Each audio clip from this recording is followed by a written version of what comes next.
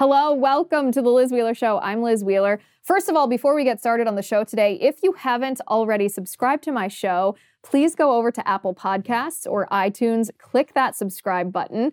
On YouTube, you can find me at Liz Wheeler Show. Hit that subscribe button. Also, if you could hit the bell on YouTube so that we can notify you every time we have a new video, a new episode, a new interview, I would greatly appreciate it.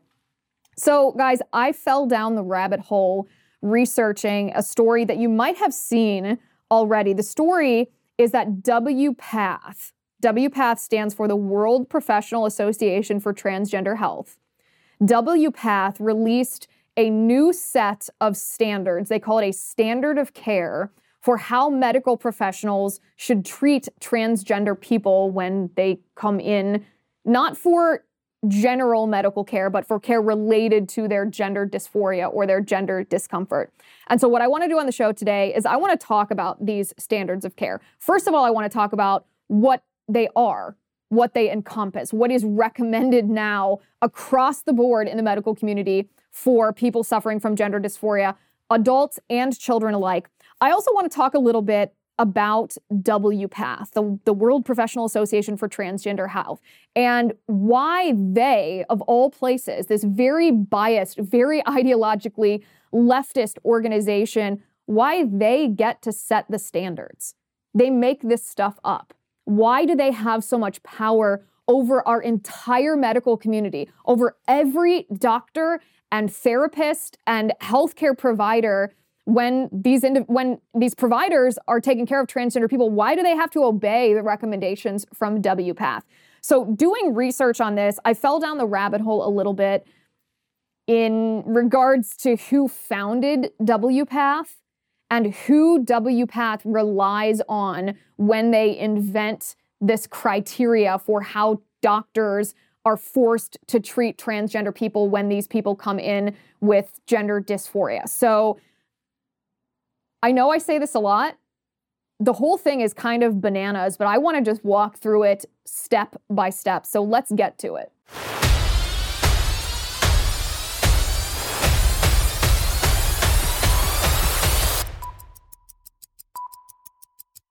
Okay, first of all, I love Genucell plant stem cell therapy. I've used it all over my face and it cleared up the flakiness and even reduced my forehead lines. Someone even asked if I had work done. No. Just Genucell. Thank you. That, my friends, is a testimonial from Samantha, who lives in Arcadia, California, raving about her remarkable results. Genucell has sold over 1 million products and counting to women and men across this great country of ours, and everyone falls in love with the results. Whether it's fine lines, forehead wrinkles, dark spots, even those annoying bags and puffiness, they're gone right before your eyes. And best of all, you can see guaranteed results in as little as 12 hours or your money back.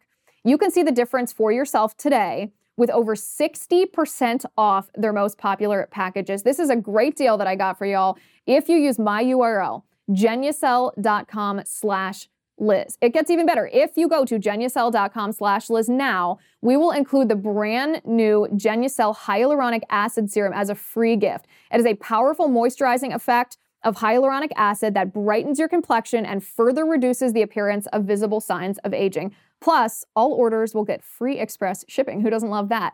So go to genucell.com/Liz. It's spelled GENUCEL.com/Liz. genucell.com/Liz. Okay, so WPATH, the World Professional Association for Transgender Health, released their 8th version. They have released, previous to this, 7 different versions. Their 8th version of standards of care for how doctors should treat patients who suffer from gender dysphoria. They call this standard of care for transgender and quote-unquote gender diverse people. And that phrase right there, gender diverse people, is sort of your first tip-off that this is not based on science. This is not based on an objective analysis of what is best for people who suffer from some kind of gender disorder. This is your tip-off that this is ideologically based, because the phrase gender diverse is an invention of the radical left. Before we even get into the ideology of WPATH, I want to talk for a second about this phrase standards of care. So we've talked about this before in the episode that I did about pediatricians and how pediatricians are governed by the American Academy of Pediatricians.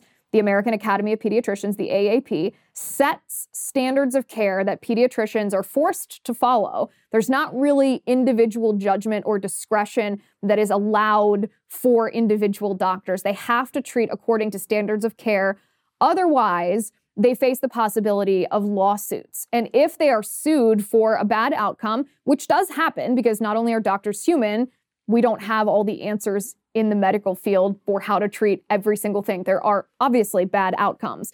If a doctor does not follow the standard of care, then that doctor can be liable under the law for bad outcomes. So doctors don't have a choice to say, well, this is the standard of care, but this is my personal experience. This is what I would recommend. This is what I would do.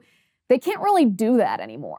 Otherwise, they're liable. An example of this, going back to the pediatrician thing, is when you take your child to the pediatrician 2, 3, 4 days after that child is born, the first thing that the pediatrician asks you isn't about your birth. It isn't about how the baby's been the past 4 days. The first thing the doctor asks you is whether you have guns in your home.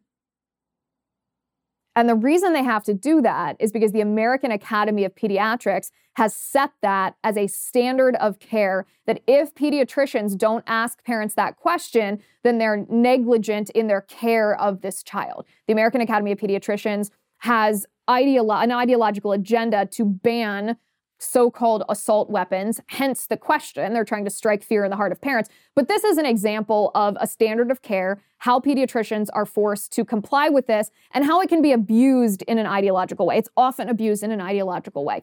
It also, by the way, actually lowers the real standard of care, not the quote-unquote standard of care. It lowers the quality of care, because if you go to a doctor and that doctor has no individual discretion or judgment and can't use their experience and their wisdom, then you might as well just go to WebMD, right?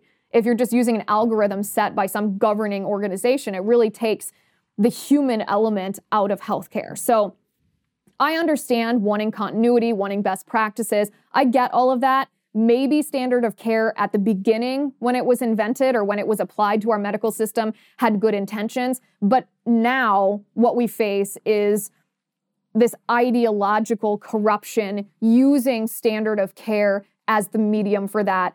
Because standard of care, if doctors don't adhere to it, they can face legal liability. So that's where I want to start here. So when I say that WPATH has released their latest version of standard of care, this is not just a radical leftist organization or a transgender lobbying organization that has said this is what we think should happen when an individual with gender dysphoria visits the doctor. This is not someone's opinion.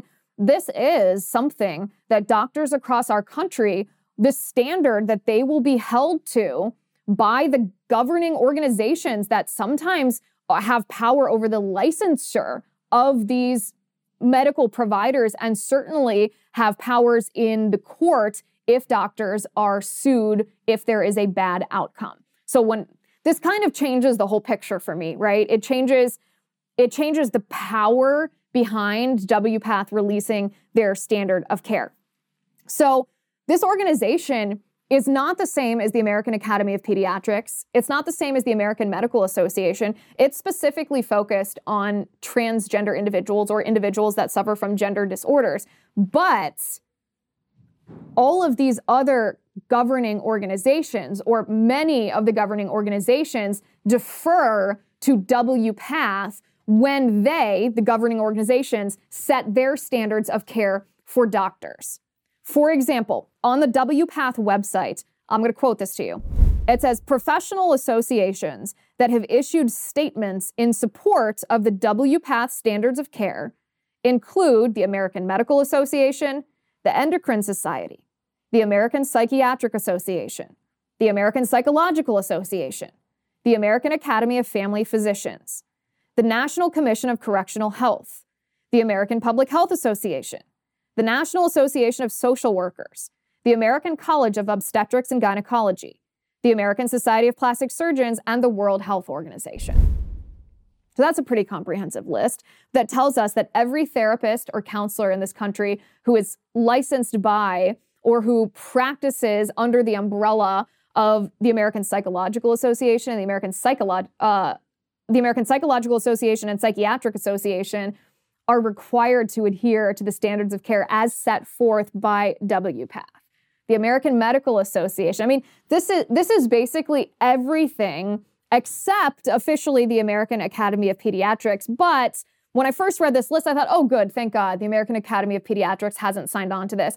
But I did a little more digging, and I found on the American Academy of Pediatrics that when they talk about the standard of care for how pediatricians must treat children who suffer from gender dysphoria, they reference, their citations are the standard of care from WPATH. So even though WPATH doesn't acknowledge the American Academy of Pediatrics as being supportive of their standards of care, the American Academy of Pediatrics themselves cites WPATH in the formation of their own standards of care for children that have gender disorders. There's also reportedly a little bit of internal strife at the American Academy of Pediatrics because there are pediatricians across our country. Obviously, every pediatrician is not corrupt. Every pediatrician does not want to trans your child. There are pediatricians that are pushing back against the AAP who's come out in favor of transing children when they are diagnosed with gender disorders. And these pediatricians are pushing back on the AAP for relying on WPATH, but the AAP, the American Academy of Pediatrics, reportedly will not even listen and discuss the dissent of these pediatricians. They are ideologically tied to organizations like WPATH. So you can see the full breadth of power that these standards of care have. So now let's get to the actual standards of care. What are they recommending for individuals who have gender disorders? We're going to talk about that in just a second, but first I want to talk to you about Bambi. I like Bambi, and I think you will too, because small business owners, let me ask you a question. Have you ever had an issue with employee attendance? Have you ever had an employee altercation in the workplace?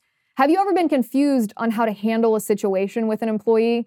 Have you ever had employee performance issues? Have you ever stressed about navigating through HR compliance? Well, who among us hasn't?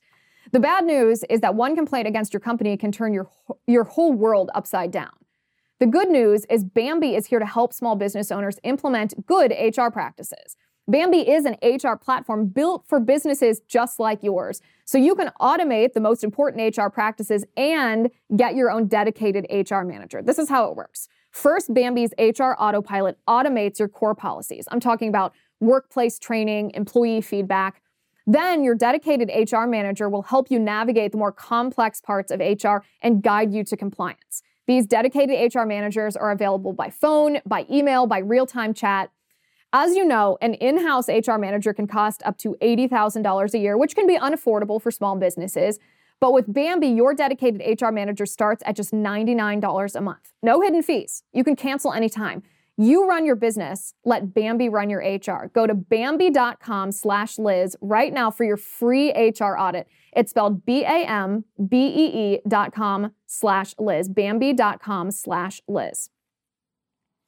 Okay, so now that we understand the full breadth of power that WPATH has when they issue these standards of care, how many of these professional organizations embrace WPATH's standard of care and force medical providers to comply and adhere to these standards of care when people, and from children to adolescents to adults, suffer from gender disorders. Let's talk about what does WPATH actually recommend. Recommend is a gentle word here because really it's forcing these providers. So in version 8 of WPATH's standard of care, they start out by using words, again, that tip us off that this standard of care is polluted entirely by radical leftist ideology. In fact, it's polluted beyond radical leftist ideology. It's polluted by outright Marxism. They use phrases like gender-affirming healthcare, which is redefining a phrase. Gender-affirming, if you define it as it is written, gender-affirming would mean that you look at a boy and regardless of how they're feeling, you affirm what their actual gender is. Or you look at a girl, regardless of how they feel that they want to identify, and you affirm the sex that she was born into. What Marxists do is they redefine words. They redefine words for two reasons. One, to push their own political agenda on us, obviously, and two, because it makes them the arbiter of truth. Whoever is the arbiter of truth becomes the authoritarian because they can change the definition of any term at any time related to anything to serve any agenda that they have. So gender-affirming healthcare is a phrase used in this standard of care. So is the phrase cisgender. Now, cisgender is something that's made up. Cisgender is a word that was invented by the LGBTQ lobby. It is supposedly a reference to individuals whose sexual orientation and gender identity match their body and their DNA. So you and I might think of a man and a woman, but to the LGBTQ lobby, if you are a straight man, then you are a cisgender man. And they don't want you to just be referred to as a man. They want you to have that qualifier that you are a cis man, a cis woman. Now, of course, cisgender is also used by the intersectional left. It's another branch of cultural Marxism because cis men and cis women are supposedly higher on the privilege totem pole than gay men or transgender women. And if you are higher on the totem pole than the Marxists, the cultural Marxists, who've been embraced by the radical left, want you labeled an oppressor.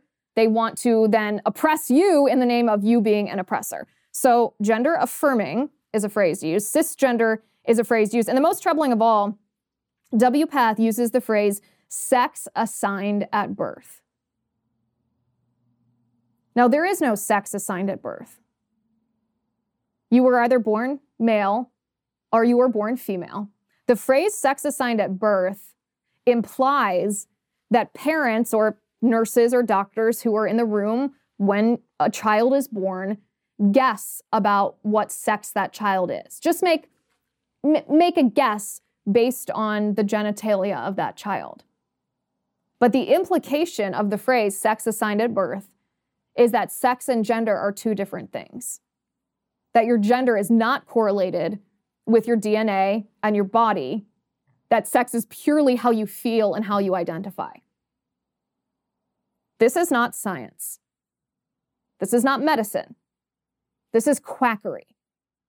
And yet WPATH uses this phrase in their standard of care that's been embraced by all of these governing organizations that then force medical providers all across the country to adhere to these standards of care or else face liability if there is a bad outcome. In this standard of care, this version 8 document, doctors are actually encouraged to tell people who are suffering from gender disorders, not just people, but children even who are suffering from gender disorder, to bind their chest. That is to take a tight wrap to camouflage your breasts, to flatten them so that you don't look like you have a woman's body. Doctors are told to encourage children to make sure that they know what genital tucking is. Genital tucking, this is graphic, I know. If you have children in the room, you might want to turn this down or put it in your ear for a moment. Genital tucking is exactly what it sounds like. When young men are not only taught how to tuck their penises between their legs, but actually push it back up into their body.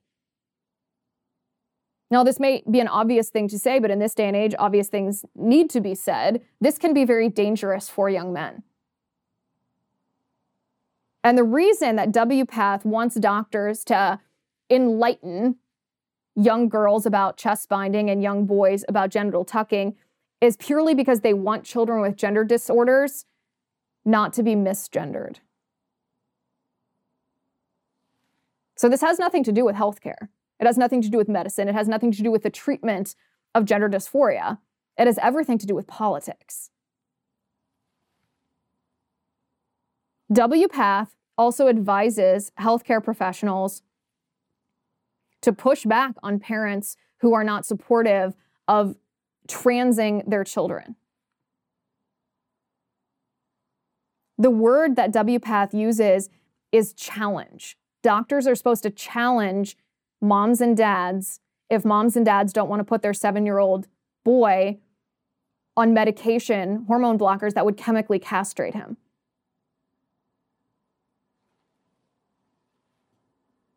When it's possible, WPATH tells doctors it's totally fine, sometimes even recommended, to prescribe puberty-blocking hormones to children without parental consent if it can be done.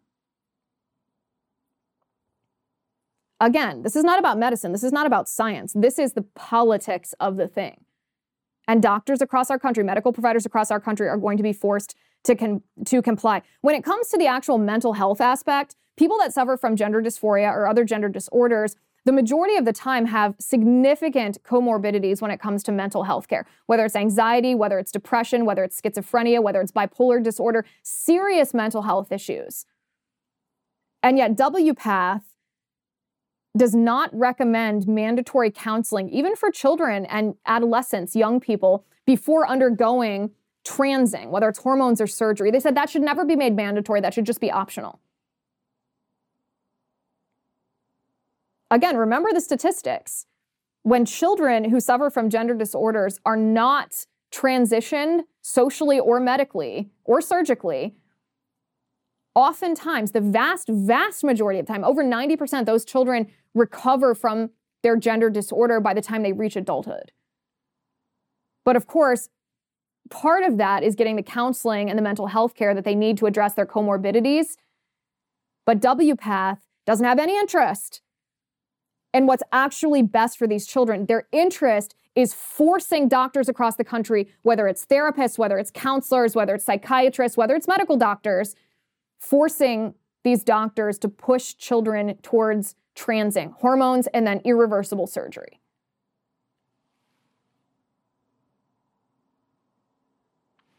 For the first time, WPATH included this version 8 of their standards of care for transgender people and other gender diverse people. Again, that's their title, not my words.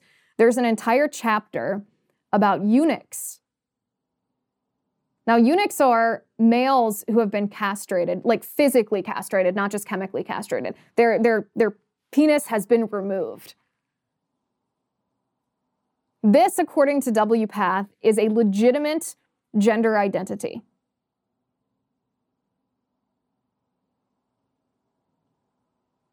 WPATH is setting standards of care for doctors to react when young men or adult men, it always seems more awful when it's children, but it's equally awful when it's an adult.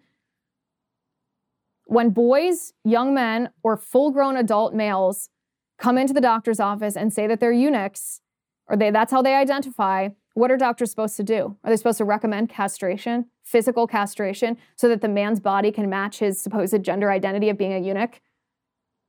We're going to talk more about that in a minute because there is some deep and dirty stuff in the background of WPATH when it comes to this twisted sexual fetish of being a eunuch. And we're going to get to that in just a second, but I want to talk first about the surgeries that are recommended by WPATH. It's not just genital surgeries that are recommended to trans people. There's a whole host of surgeries, meaning a whole host of profit opportunities for the medical industry to cash in on these people suffering from mental disorders. We're going to get to that in just a second, but first I want to talk to you about ExpressVPN.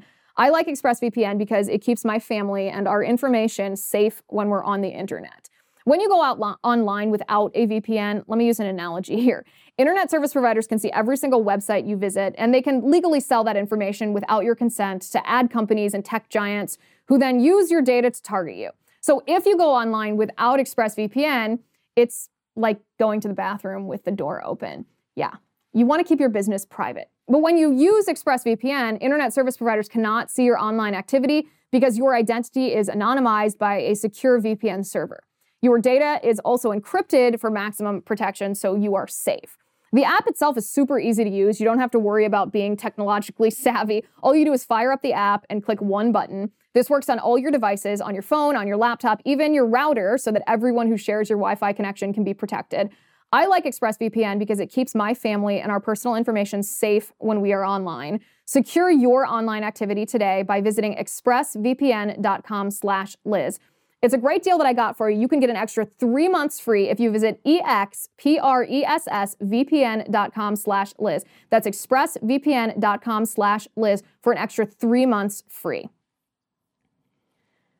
Okay, so the surgeries that are recommended by WPATH's new standard of care for transgender and gender diverse people are the ones that we're familiar with: a mastectomy, which is the removal of healthy breasts, a hysterectomy, which is the removal of a healthy uterus, a vaginoplasty, and a phalloplasty. That is the creation of a neovagina or a neophallus, which is a fake penis that they basically staple on the outside of an otherwise healthy young girl. So those we're familiar with. We've heard about these surgeries. We've heard about the enormous rates of complications that come with these surgeries, just really horrific stuff, lifelong health issues, because you really can't mutilate your body like that and expect it just to work, just to take, just to be.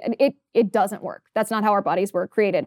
But other surgeries that are recommended by WPATH are voice surgery to make your voice either more masculine or your voice more feminine, an augmentation of your jaw, of your face, to make your face look more masculine if you're a boy.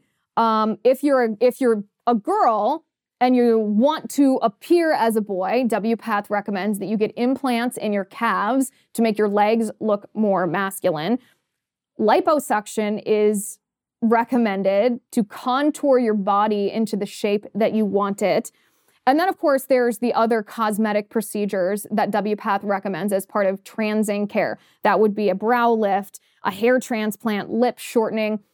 All of these surgeries, and as I'm reading through this list on this version 8 of WPATH standard of care recommendations, I think to myself, how much money is the medical field going to make off of the mental health issues of these people who are suffering from gender disorders? How much do each of these surgeries cost? How much profit do hospitals and doctors and big pharma make off of each and every one of these procedures that is somehow medically recommended, insinuating that it's medically necessary for the treatment of gender dysphoria? Imagine telling someone that a jaw augmentation is a necessary part of your health care because you have a mental health problem. In another world, we as a society acknowledge that people who had too much cosmetic surgery, they butchered their face until they were unrecognizable. They had too big of breast implants. They had butt implants that were unrealistic. They removed their ribs so that they could have a tighter waist.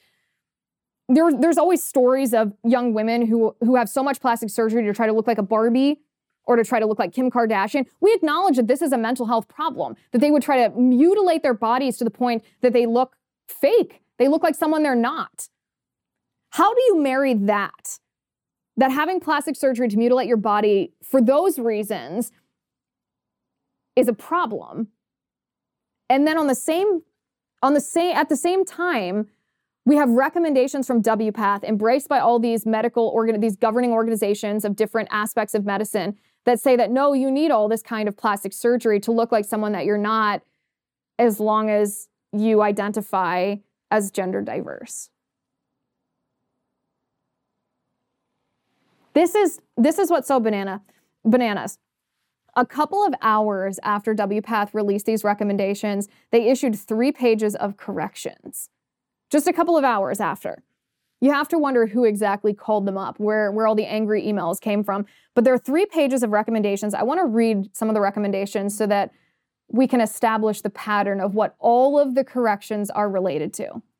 This is what they say. On page S48, the following text was removed. With the aforementioned criteria fulfilled, the following are suggested minimal ages for gender-affirming medical and surgical treatment for adolescents. 14 years and above for hormone treatment, estrogens, and androgens, unless there are significant, compelling reasons to take an individualized approach when considering the factors unique to the adolescent treatment timeframe. 15 years and above for chest masculinization, that's a mastectomy, unless there are significant, compelling reasons, etc., etc. 16 years and above for breast augmentation, facial surgery as part of gender-affirming treatment. 17 and above for mediodiplasty, orchidectomy, vaginoplasty, hysterectomy, and frontoorbital remodeling as part of gender-affirming treatment. 18 years or above for phalloplasty unless there are significant, compelling reasons to take an individualized approach, etc., etc. Each of those corrections has something in common. What is it? They remove the minimum age requirement that WPATH recommended doctors adhere to. So that's page 1. Go to page 2. On page 2, it says, on page S65, the following text was removed. 14 years and above for hormone treatment, 15 years and above for chest masculinization, 16 years and above for breast augmentation, 17 and above for vaginoplasty, hysterectomy, 18 years and above for phalloplasty. Again, removing the minimum ages. Go to page 3. On page S258, the following text was removed. The following are suggested minimal ages when considering the factors unique to the adolescent treatment timeframe for gender-affirming medical and surgical treatment for adolescents who fulfill all of the other criteria listed above. Hormonal treatment, 14 years. Chest masculinization, 15 years. Breast augmentation, facial surgery, 16 years. Vaginoplasty, hysterectomy, 17 years. Phalloplasty, 18 years.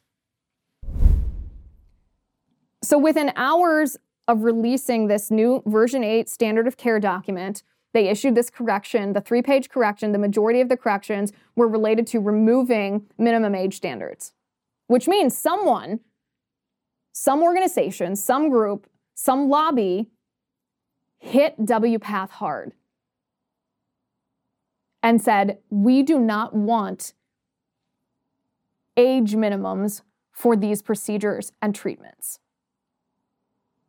We do not want to be told that we can't remove the healthy breasts of a 12-year-old when you've said that we should wait until that young woman is 16. We do not want to tell a young man that he has to wait until he's 18 in order to be chemically castrated. We want to be able to do that when he's 13. They removed all of the minimum age requirements, which means all the stories that we've heard, that Libs of TikTok, for example, reported on Boston Children's, how they were or are performing quote-unquote gender-affirming hysterectomies on girls under the age of 18, as young as 15, 16 years old, that these quote-unquote gender clinics at these hospitals will have no reason not to do this now. Because the official standards of care as set forth by WPATH, embraced by these governing organizations in the medical community, have removed the minimum age limits for these different medical procedures. So let's talk about WPATH for a second. How on earth did this organization get the power that it has? It makes sense to me when the American Academy of Pediatrics or the American Medical Association have the power that they have, because they have the power they have because of financial conflict of interest with Big Pharma. They have the power they have because they, have power over issuing or revoking licenses. They have power over providers because once they set the standards of care, doctors, if they don't adhere to it, then doctors can be held liable. But WPATH, how on earth did WPATH get the power that it has? So let's go back to the beginning. WPATH was founded by a man named Harry Benjamin, Dr. Harry Benjamin. Who is Harry Benjamin? Well, Harry Benjamin was, I hate to even call him a doctor because I think he's the definition of an evil doctor. He's someone who abused medical science to mutilate bodies for his own titillation. Dr. Harry Benjamin was actually a contemporary of John Money. John Money was the doctor who transed kids who actually ended up killing themselves. John Money was famous for the Reimer twins experiment, where these babies, these infants, were twin boys, were circumcised. One of them suffered a botched circumcision, had his penis damaged to the point that his penis had to be removed. And John Money suggested to the parents, well, why don't you surgically and hormonally transition this little boy into a girl, raise him as if it's a girl, and he'll never know. So John Money was in charge of that horrific experiment, which failed completely. First of all, Bruce Reimer, who was the baby who lost his penis, who was transed by this doctor and the parents, ended up having severe psychological distress being raised a boy, being raised a girl, not even knowing that he was actually a boy. His parents ended up telling him when he was in high school or when he was an adolescent that this happened. He detransitioned from a girl into a boy, but he suffered such severe mental health issues that he ended up committing suicide in his late 30s. His twin also committed suicide by overdosing on drugs. And these children were severely sexually abused by John Money. He showed them pornography when they were 6 years old. He made them simulate performing sex acts on each other. He had them strip out of their clothes for genital inspections, he called them, and he took photos of them while they were naked. When I say classic sexual abuse, I mean horrific sexual abuse, but it's classic behavior of sexual abusers. This is exactly what sexual abusers do. John Money was a sexual abuser. However, the importance of this story, aside from the tragedy of the thing, the tragedy of the humanity of the thing, is that John Money lied about the observation of these twins over the course of their lifetime. He lied about it to the medical community. And it was because of John Money and his transing of one of these twin boys that sex change, this, whether it's hormonal, social, surgery, that it became an accepted medical thing because John Money lied about the results of this experiment. If he had actually told the truth about what happened, maybe we wouldn't even be dealing with what we're dealing with today. This might not be an accepted thing in our nation. The medical community might outright reject it, but it was too late by the time the medical community discovered the truth. It was already ingrained in their standard of care that this could be done, that you could socially, hormonally, and surgically transition someone from the quote-unquote sex that was assigned to them at birth, and that everything turned out fine, that doctors could actually play God and determine someone's sex based on outside interventions. Dr. Harry Benjamin, the founder of WPATH, was a contemporary of John Money. He actually worked with John Money. They met on a monthly basis, and patients of Dr. Harry Benjamin, he referred to John Money, who founded a gender clinic at Johns Hopkins University. Dr. Harry Benjamin was also associated with Alfred Kinsey. You might recognize this name from the very famous Kinsey reports. Alfred Kinsey is a sexologist. A sexologist, oftentimes it seems like sexologists are individuals who have sexual perversions, who are simply trying to use the power and the influence of the fact that they have a doctor prefix in front of their name to make it medically, culturally, socially acceptable. That's certainly the case with Alfred Kinsey. He told his coworkers that they should actively engage in as many sex acts as possible so that they relate to their patients, and as perverted of sexual behavior as they possibly can. He himself filmed sex acts with coworkers in the attic of his home. He was bisexual in an open marriage. He had sex with young men who were his students. Alfred Kinsey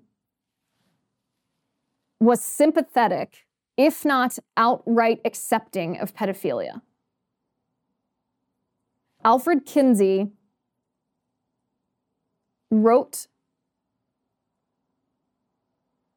reports on children having orgasms as young as infants a couple of months old. And he based this quote-unquote research on interviews that he conducted with a pedophile. And yet this was accepted by the medical community as being legitimate medical research. This man was a pervert in his personal life. He was a quack in the medical field. He was dangerous and he was evil. And he was associated with Dr. Harry Benjamin, the founder of WPATH.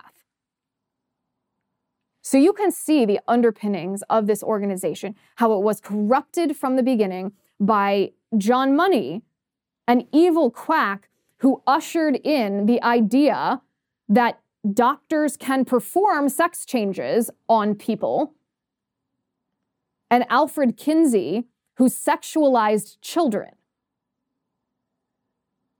Suddenly, the recommendations in WPATH's standard of care make a lot more sense, don't they? This is the underpinning of the entire organization. So fast forward to today, Dr. Harry Benjamin is long dead. But who does WPATH as an organization consult? Who are the experts that they rely on for the recommendations in this standard of care document?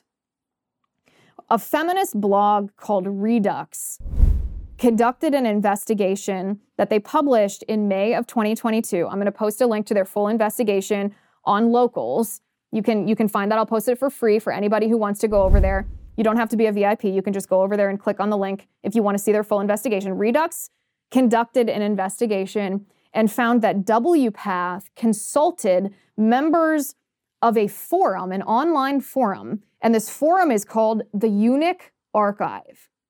What is the Eunuch Archive? The Eunuch Archive is a sexual fetish forum that focuses on castration. So the sexual fetish of the sickos who are members of this group, they get their jollies by either being castrated themselves or by castrating others, including castrating children. When I say there's an element of pedophilia in this, Redux got access to the VIP part, not just the public part, but the VIP part of the Eunuch Archive, and found that they have a section called the Fiction Archives, where people post, members of this forum post their sexual fantasies. In these sexual fantasies posted on the Eunuch Archives Fiction Archives section, there are fantasies of sexual abuse of children. In fact, you can choose what category of fantasy you'd like to read, and one of the categories is minors.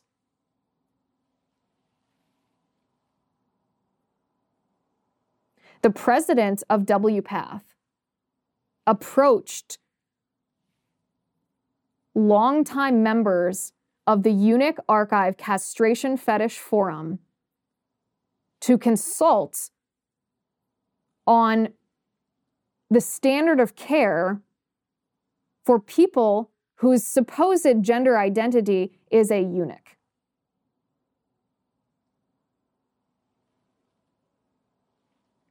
Three of these forum members were invited by WPATH to speak on the eunuch gender identity. And these Eunuch Archive Castration Forum members are cited by WPATH in their standard of care. This is sick, sick stuff. This standard of care is being embraced by our medical community. It's being foisted on doctors who, against their will, are forced to adhere to these standards or else risk the liability of a lawsuit of not providing care that is the standard of care for quote-unquote gender diverse individuals. If we don't expose the corruption in the medical community, from Big Pharma to the governing organizations like the American Academy of Pediatrics, the American Medical Association, the American Psychological Association, the American Psychiatric Association, and all the rest, then what we are going to face in our country is the only healthcare that we're going to be able to access for our children is going to be this.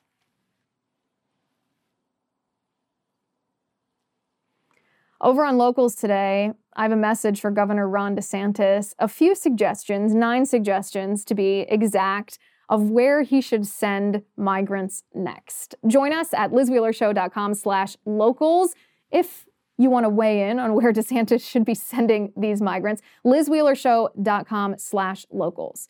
Thank you for watching today. Thank you for listening. I'm Liz Wheeler. This is The Liz Wheeler Show.